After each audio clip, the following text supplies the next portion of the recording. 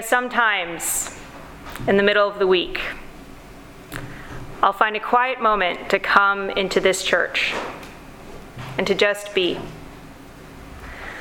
And I often wonder, looking around, good Lord, if only these walls could talk. I'd hear the voice of a 165-year-old. I imagine this voice would be dignified and steady, but quick to laugh and sing praises. The voice of this place might get loud and boisterous and maybe even kind of guffawing when it recounts stories of being filled with children and counselors at our kids' vacation academy.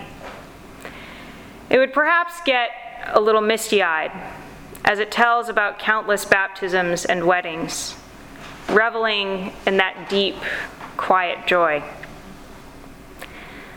When asked about funerals, I imagine the voice of this place going prayerfully silent, knowing that silence is the only thing that could possibly describe the grief held in this room for 165 years. It's a voice that knows that silence is perhaps the only thing to say when we rub elbows with our mortality, when we rub elbows with our hope in the resurrection. I imagine the voice would get that particular lilt of a proud great-great-great-great-great-great-grandparent when it speaks of Sunday morning.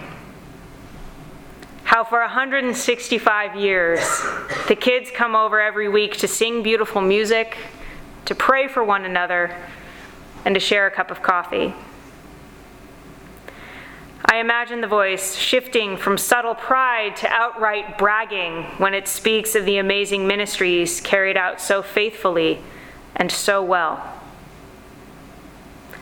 Now, when we get to this point in the conversation, I get very quiet.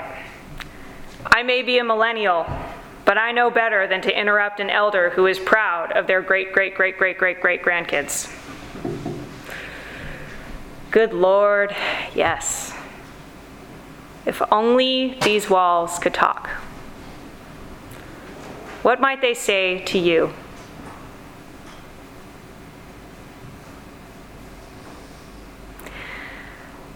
My friends, I am keenly aware of the awkwardness of asking you to give money to St. Paul's on a day like today, where some of our sister churches are experiencing a very real and existential threat. On a day like today, where members of our own parish family were calling and texting me between the services to say that they're staying home, to be ready to leave with animals and children. I've been asking myself over and over for the last couple of days, who are we to collect pledge cards and eat pie when the world is burning?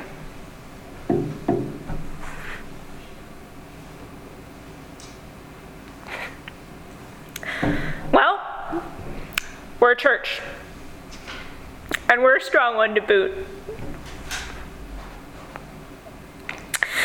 For 165 years since a group of people got together and said, hey, let's be a church, there's been a bunch more people who said, okay, let's do it.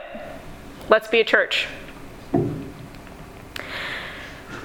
So this morning, with all of our anxieties and with all of our fears, let's do it. Let's be a church. Let's be a strong one.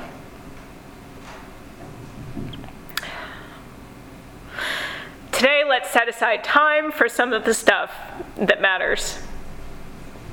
Let's set aside our time, our effort, and yes, our money, so that we can be a thriving place that ministers to God's people. The people who are joyful and the ones who are suffering. So that we can be a place of springs for those who wander through the desolate valley. So that we can be a rock for our sister churches in crisis. Let's give what we can, because we believe that the stuff that happens here matters so much that we absolutely cannot hold on to it ourselves. But most importantly, more important than sharing your money or your time, I ask that you make a pledge to share the good news this year. Pledge to tell someone about a time that you felt the presence of God in your life. Pledge to invite a neighbor to church. Pledge to go home today and to share the video we're going to watch in a few moments on your social media account with your own word that describes this place, that describes St. Paul's. My brothers and sisters, pledge today to give joyfully of the gifts that you have received. Amen.